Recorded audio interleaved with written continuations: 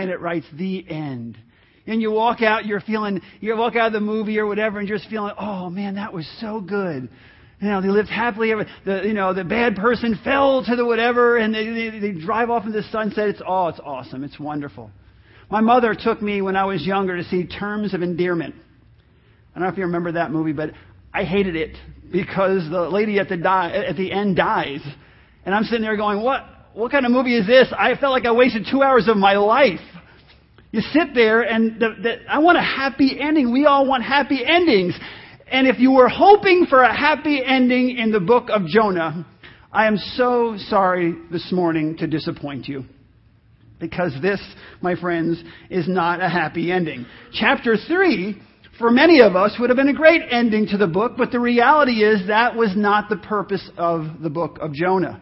That's not the purpose behind it. The book ends with a surprise and a challenge to us and to our attitudes and perspectives. And I want you to keep those words in your mind this morning. Attitudes and perspectives. Your perspective when it comes to life. When you're looking at all of life.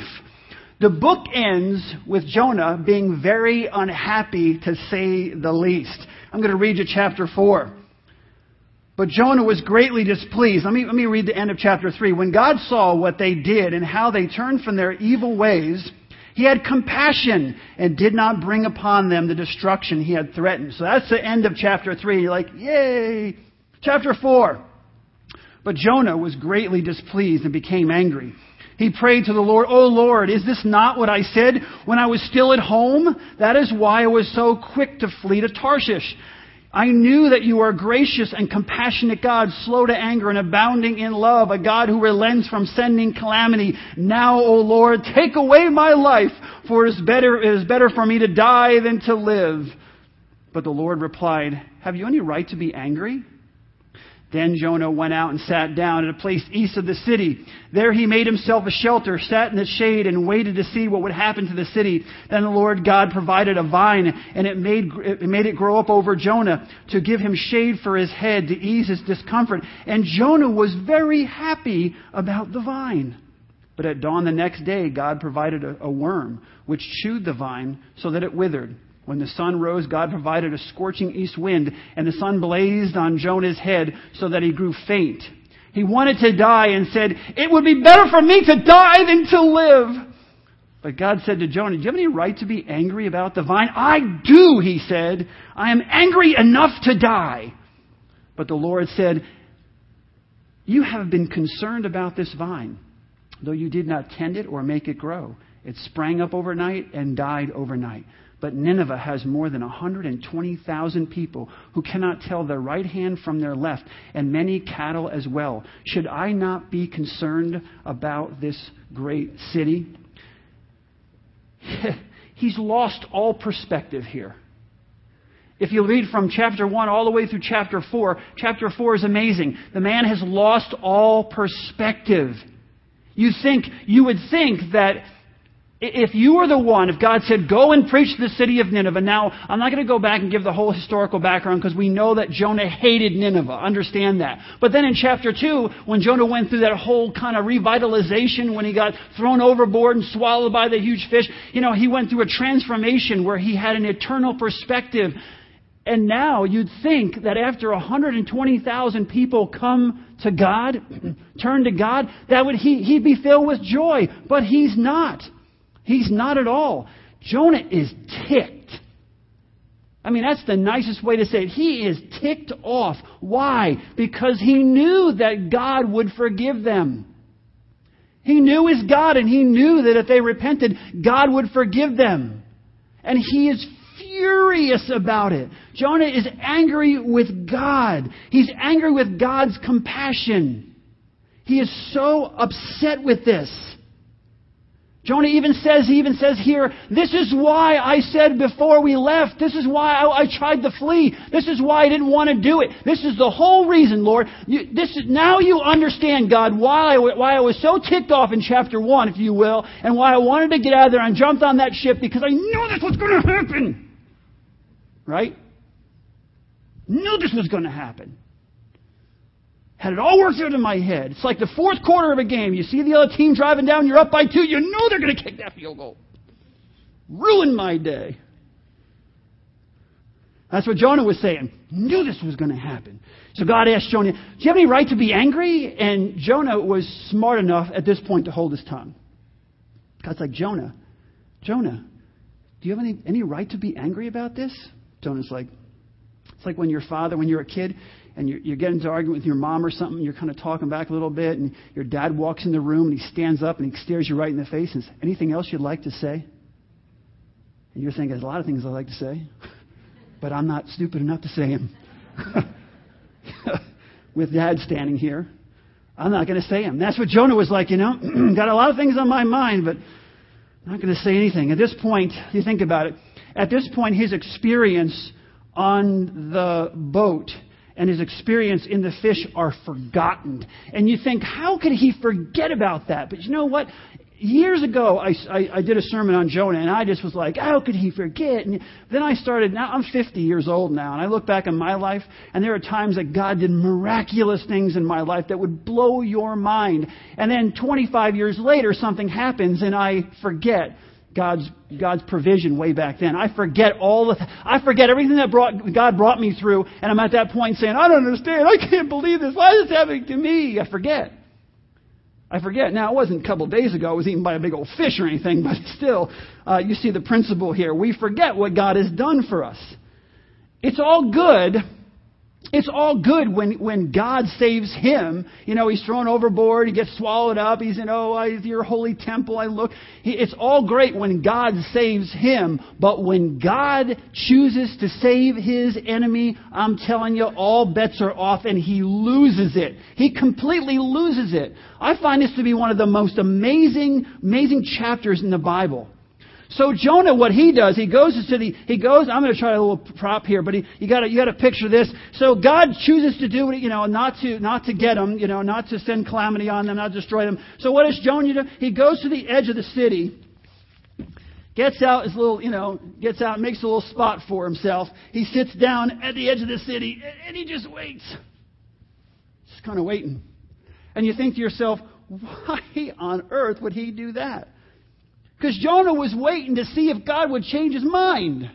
He gets himself in a really good position. So when the hellfire and brimstone maybe come raining down, because maybe my God might change his mind again. Maybe they changed their minds and some of them were acting up, whatever. And he wants a good place. He wants to get a really good place to see what's going to happen to the city. Can you believe this guy? He wants to see the city destroyed, and he's looking for the best place where he can find. So if God decides to change his mind, he can be there to see it all happen. And that's his perspective. That is Jonah's perspective. That's his mindset at this point. He has a completely temporal perspective, an earthly perspective. When in chapter 2, he had an eternal perspective. He's able to step back and look at things from a broader perspective. But now he's completely back to where he was before. And what this tells me is that if we want to keep an eternal perspective, you want to be happy in life, have an eternal perspective. Don't get caught up in all the little tiny things that go on, every little thing that happens, because this is what happens to you. And if you want to keep an eternal perspective, you need to keep your focus on God, number one, and you need to keep your emotions in check. You need to keep your emotions in check if you want to have an eternal perspective. And you also need to look at life through a wider lens, if you will. See things on the 30,000-foot view. You need to look at life from that 30,000-foot view, from that eternal perspective. How often do you and I lose our perspective in life? How many of you right now, sitting here right now, are angry at God? You're angry right now. You come to church because maybe you're with your family, or maybe you just feel like, all right, it's church, I got to go because it's a traditional thing you do and you're never going to stop going to church. But you're ticked at God right now because you prayed about something and God didn't do what you wanted Him to do. And so now you're not happy about it at all. Kind of a little bit like Jonah. You've lost your perspective. You've forgotten what He's done in the past. He's not doing what you're asking Him to do now, and you're not happy about it at all. Often we get, I'm going to use the word ticked or angry, because, listen, think about this. Because we look at life in snapshots, in sound bites, in talking points. That's our culture with computer. I'm nothing wrong with computers, but what we've done, even scientists have said that, we've become very surface, and our brains have rewired and become very surface because of all this. But we look at life in snapshots, in sound bites. We look at life in talking points. And the problem is, we often cannot see the hand of God at work until further on down the road. And until we're looking at it from a broader perspective, we don't see God moving in our lives. Sometimes until further along in life. Until you look back and you say, wow, that's amazing. I didn't realize at that point, but now I do. I thank God that happened. I thank God said no, that He said no. I thank God that He moved me in this direction, because if I'd have went down that trail or down that path or down that road, I would have gotten myself into all kinds of trouble. Thank you, God. But see, we don't do that. We live life in sound bites. And so we don't look back that way. I was thinking about this week, and I thought about pregnancy as a good example. What's a good example? I thought, stick with me for a second, pregnancy. So I have my daughter Kim, and she's pregnant with twins.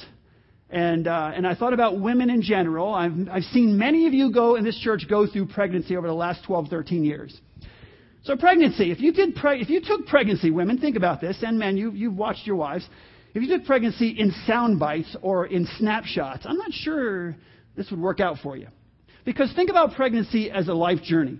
You find out you're pregnant, you're like, woohoo, I'm pregnant, this is awesome, this is great, I'm pregnant.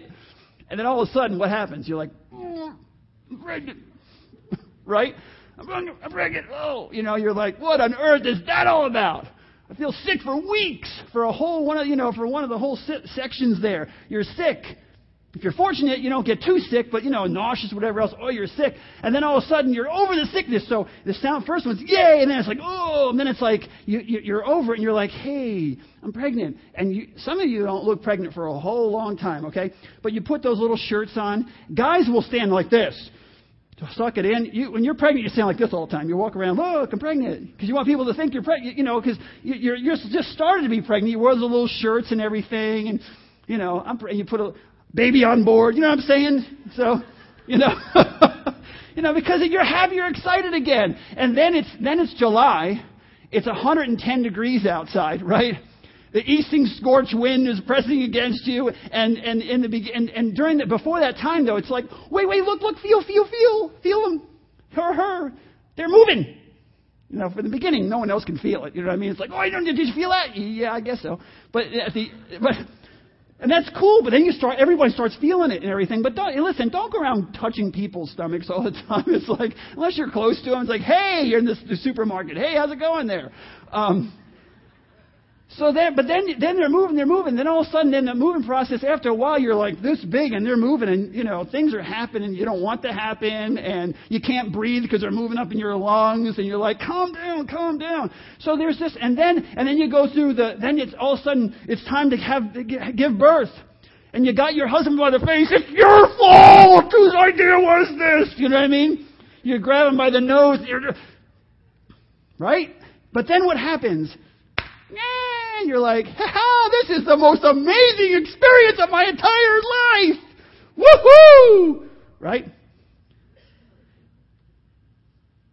If you took a snapshot of pregnancy in one of those dips, you'd never be pregnant again. If that was your experience, if that's what you did, you'd never be pregnant again. But what happens is you start to smell that baby. Once you smell that baby, all bets are off. Even if you haven't had a baby for 20 years, you smell a baby, you want to have a baby. Man, if you don't want your wife to have a baby, don't let them smell other people's newborn babies. Something clicks in their minds. Baby! They forget the sickness and all. So that's it. And that's what Jonah was doing. This is what he was doing. If things were up for him, fantastic, snapshot. If things were down, oh, this is unbelievable. This is absolutely terrible. So God in His patience and His mercy tries to teach Jonah a lesson. He causes a vine to grow over Jonah. He caused him to grow that vine, and that vine, he's sitting in the shade, and and the Bible says that Jonah was very, very happy about the vine, right? He got that vine growing over him. Oh, he's very happy about the vine. Again, he's living in a snapshot. He's living okay, if you will, in a circumstance. So when his circumstances are good, he's happy. When his circumstances are not good, he is unhappy. And then God takes the vine away. And God, on top of it, just to make the point really clear, he gets a scorching east wind that starts blowing on Jonah. And again, Jonah completely loses it. Listen to me. We've gone through this already, but I want you to get this in perspective.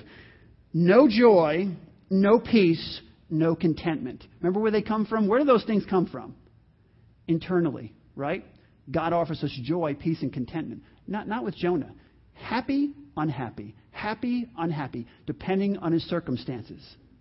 He is furious. Now he's unhappy. When he had the vine, it was good, but God takes away the vine, and Jonah gets so angry that the vine has died. He is so miffed. He basically wishes he was dead. He said, I wish I were dead. Can you imagine? I'm so angry. I wish I were dead. God says to him, do you have any right to be upset about the vine? This time, the guy has the audacity to actually answer back. Yes, I do. I am angry enough to die. He has lost it. I am angry. I am so angry. Then God patiently explains to Jonah that he has no right to be angry about the vine. He says, Jonah, it isn't your vine. You didn't plant it. You didn't tend it. You didn't make it grow. You have no right to be angry about the vine. And God tries to explain to him. He says, Jonah, if you think you have a right to be angry about the vine, then should I not be compassionate and be concerned about Nineveh that has 120,000 people? And then God gives a good description of the Ninevites. He says, am I not to be compassionate and loving toward a people who can't tell their right hand from their left? Look at you getting so upset over something so simple. It's not yours. You did nothing to receive, to earn this. I gave it to you, and you are so angry about the vine you want to die, and then you're upset with me that I'm concerned about 120,000 people who can't tell their right hand from their left, and that I would show them mercy, that I would show them grace. God is saying to Jonah, how can you be so heartless? You're my prophet. I tried to teach you. I tried to teach you in chapter 2. I tried to bring you about. I tried to bring you along. And I'm still trying to bring you along here, and you're just not getting it. 2 weeks ago, we compared Jesus and Jonah, because Jesus does that in Matthew. We said that just as Jonah was inside the belly of a fish for 3 days, Jesus was inside a grave for 3 days. But here's the thing about Jesus. Jesus gave his life to save the lost. Jesus was constantly seeking and saving the lost. Jesus told a parable about the lost coin, about the lost sheep, about the lost son. Jesus said that heaven rejoices when someone gets saved. That God, we see God's compassion when someone comes to know Him. That God's incredible attitude of just mercy and grace to the lost. What a contrast between God's compassion for the lost and Jonah's total lack of concern. No concern whatsoever here. Now, just for a moment, I want you to put yourself on a scale. Jesus is on one side of the scale, and Jonah's on the other side of the scale. And as people, I know we like to think that if we look at ourselves, we put ourselves in a little bubble. We look at ourselves. We all like to think that we have a real heart for those who are lost or those who are hurting, for those who are needy. But ask yourself the question. What are you doing? What are you doing to reach the lost and the helpless and those who are hurting? What are you doing besides even the students, besides tweeting something that someone tweeted to you about child trafficking or how many orphans are in the world or whatever else? That's just passing on information. I'm asking, what are you doing to have an influence on those who are lost and those who are hurting? Do you invite people to church? Do you share the love of God? Do you share God's love at school or at work or at home or anywhere? Do you think about, that person doesn't know Christ and their life is just going down the toilet and they're really struggling, or they just don't know Christ, period, and they don't have that personal relationship, that eternal relationship with Christ, and so I need in some way share God's love with that person. Well, I have a challenge for all of us this morning who call Grace Chapel home. I know it's July, but I would like to see our church grow. It's been growing. I want to see it grow this summer. I would love to see people come to know Jesus Christ as Lord and Savior this summer. Summer's not a time you take off. I remember when I was in Marblehead, Massachusetts, there were people who basically, when June hit, they took summer off. It's like a summer break from church. And it was almost shocking to me. And sometimes we think, summertime, lull time. I want to challenge each one of us to see if we can bring people to come to know Christ even this summer. That we can build our church, that we can get engaged, we can get more engaged as a body of Christ in the church and build our church. If you call Grace Chapel home, I would like to see you get involved in some area of ministry. In your family news bulletin, there's a blue piece of paper there. I want you to look at that at some point, and there's some things that we need right now. Every area, those are just a few that we listed. There are so many areas of ministry where we need help. We want you to be engaged. We want you to be involved. We want you to be a part of what Jesus Christ is doing. He's doing some absolutely amazing things. So think to yourself, am I engaged? Am I involved? What am I doing to further the cause of Christ? If we don't take up the challenge and reach out and serve those who are in need, then how are we different than Jonah, I guess is the question. Like if we're not stepping out and taking the knowledge that we have and applying, teach and apply, teach and apply, teach and apply. If we're not applying what God has called us to do, then how are we any different than what Jonah is doing? If we think back, we go back to chapter 2 and remember Jonah's words of God's saving grace. It will help us have the right perspective. Let me just read that really quick. Chapter 2, verses 6 through 9. This is what happens after we get thrown overboard. This is where we need to be and stay. To the root of the mountains I sank down. The earth beneath barred me in forever. But you brought my life up out of the pit, O Lord my God. When my life was ebbing away, I remember you, Lord, and my prayer rose to your holy temple. Those who cling to worthless idols forfeit the grace that could be theirs. But I, with thanksgiving in my heart, will sacrifice to you. What I have vowed, I will make good. Salvation comes from the Lord. That's where we need to be. That's where he should have stayed. Imagine if he stayed there and what God could have done in his life and show him 120,000 people. He could have rejoiced and thanked God for the transformation and the change in the lives of 120,000 people. But he didn't stay there. He didn't stay there. He says that, and then he could still have no concern for those in Nineveh. See, if we truly understand God's grace, I always want to bring it back to us. If we truly understand the grace of God that saved us, we want to see that happen in other people's lives as well. We want to see it happen in our friend's life. We want to see it happen in our family's life. We want to see it happen in our co-workers' lives. My friends, we need to be engaged. I want you to listen to me very, very carefully here.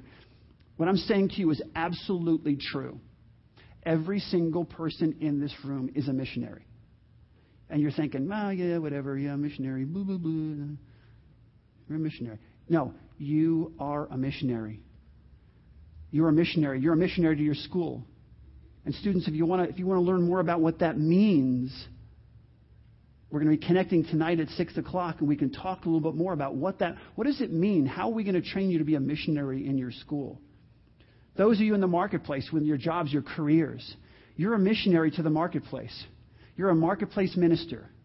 And we're going to have a class at the end of the summer, beginning of fall, to help you understand what does it mean to be a missionary in the marketplace, to be a marketplace minister. And we're going to train you and equip you to do just that. Really quick side note here. I got back from a trip. Chuck Prophet and I went on a trip to Washington, D.C. We were invited to this symposium of about 15 other churches that were selected throughout the country. And we were sitting down talking about marketplace ministry and things that are happening. And I sat down with 2 or 3 of the leaders. And one of the leaders, when we were finished, and we were not bragging, we were just sharing. But when we were finished sharing, one of the leaders said to the other leaders, have you ever heard of anything like that anywhere else in the country or anywhere? And the person looked back and said, absolutely not. I have never heard of a church doing what you guys are doing anywhere. Now, there are bits and pieces of this all over the place. But it was so encouraging to me to hear someone who spends their time in academia, really, searching and writing and saying that what we're doing here at Grace Chapel is very unique when you put Outwork on Purpose and Self-Sustaining Enterprises and Grace Chapel and all the pieces back to back all together. We're doing things really unique. I want each of you to understand that you are a missionary to the marketplace. You are a missionary to your school. You are a missionary to your home. We want to know that and understand that. You see, here's the reality. None of us should want to be like Jonah. On the scale, you want to be as much like Christ as you possibly can. I don't want to be like Jonah. I don't want to end up like Jonah. I don't want my chapter to end, chapter 4. That's the chapter of your life and my life.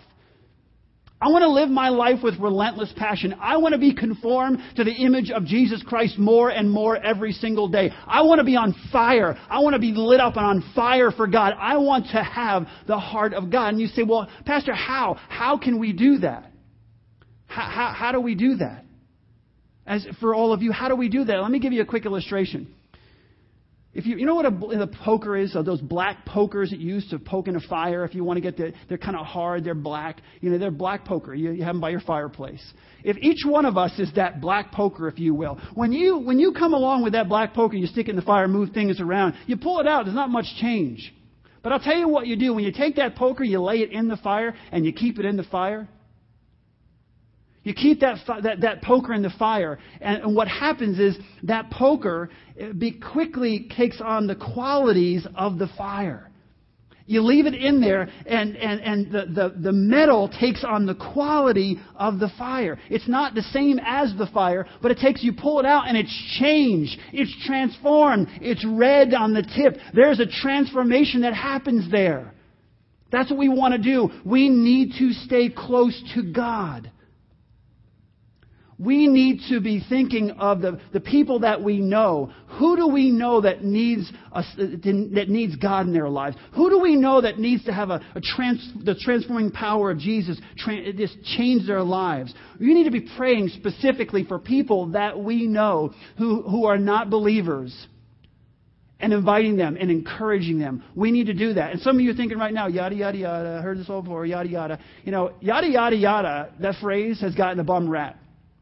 Because there's a Hebrew word, it's called yada. Y-A-D-A-H. Yada. And yada means knowledge that leads to responsibility. Yada. Yada, yada, yada. Knowledge that leads to responsibility. You have knowledge. You know the people around you that don't know the Lord. You know the people around you who are hurting. Yada. Jesus in Luke chapter 10 and verse 25, he was confronted by an expert in the law, and he was trying to trip him up, and he said, well, who is my neighbor? And Jesus goes on in Luke 10:25 to talk about the parable of the Good Samaritan. And as you read through that, and at the end, Jesus says, which do you think? He says to the expert in the law, what do you think was the good neighbor? And the expert said, well, the person who showed mercy. And Jesus said, Yada, go and do likewise. Go and do likewise. Who was the neighbor? It was the person who had knowledge of the Good Samaritan and what he'd been through, and his knowledge led him to be responsible. Knowledge that leads to responsibility. We have a knowledge, yada. We have a knowledge that leads to responsibility. We are responsible for those who are around us who don't know Christ. You are responsible. The person around you doesn't know Christ. The person around you is hurting is your mission field. You don't have to raise support to be a missionary. You don't have to be a minister like me to truly be a minister of the gospel. We are all missionaries and ministers in our area that God has placed us at P&G, in your own business. If you're a stay-at-home mom, we are all missionaries to where God has placed us. Yada, knowledge that leads to responsibility. We are responsible. The question is, my friends, as we close, what are we going to do with the knowledge that we have? You need to think about this. What am I going to do with the knowledge that I have? You're not going to get to heaven And he's going to say, well, don't worry about it. Listen, if the pastor didn't lead them to me, then that wasn't your responsibility. No. Yada. Knowledge that leads to responsibility. We all have knowledge of people who need help, who need encouragement, who need to know Christ. And we are responsible. What are we going to do? We are going to be in the same series, but we're moving to the book of Habakkuk. We're moving to the book of Habakkuk. We're going to start in chapter 1 next week. And we'll stay on the same theme. When things don't go the way we planned, in a sense. Let me read you Habakkuk chapter, just a first part of chapter 1, just to whet your appetite. How long, O Lord, must I call for help, but you do not listen, or cry out to you, violence, but you do not save? Why do you make me look at injustice? Why do you tolerate wrong? Destruction and violence are before me. There is strife and conflict abound. Therefore the law is paralyzed, and justice never prevails. The wicked hem in the righteous, so that justice is perverted. Anybody ever, don't raise your hand, but anybody ever feel that way when they look at the world around them in their own lives? We're going to stay on this topic. We're going to stay on this theme. We're going to stay in this series, and we're going to answer that question next week. Let's bow our heads. Father God, we thank you for this time that we can spend together. We thank you, Lord God, for your word. And we thank you, Lord God, for the knowledge that you have given us to know people around us who are hurting, who need encouragement, who need financial support, who need emotional support, who need physical support in some way, Lord God. We know our spiritual support. We know people around us. And you have called us, if we have the knowledge, then we are responsible. It is not the pastor's responsibility to meet all the needs of the people in the church. It's not the pastor's or the staff's responsibility to meet all the people's needs within our community or within our nation or within our world. It is we are the body of Christ. Yada. We all have knowledge, and that leads all of us to be responsible. Use us, I pray, dear God. Use us in a powerful way. We pray that we would be open, Lord God, to your leading, and that you would be glorified by our lives. We give them to you, even this morning. If you would all just stand up this morning. Just stand up as we close and continue to pray. I'm going to close out here. Grab the person's hand next to you. If you don't have to go across aisles, just grab a hand next to you. God, we are your body. This is your body. You have called us, Lord God, to do incredible things above and beyond what we can ever ask or imagine. And I pray, dear God, that together, as we link hands together, that you would use us from oldest to youngest to reach a lost and hurting world. That we would not end up like Jonah, but that we would become like Jesus. In whose name we pray. Amen. Have a great, great day.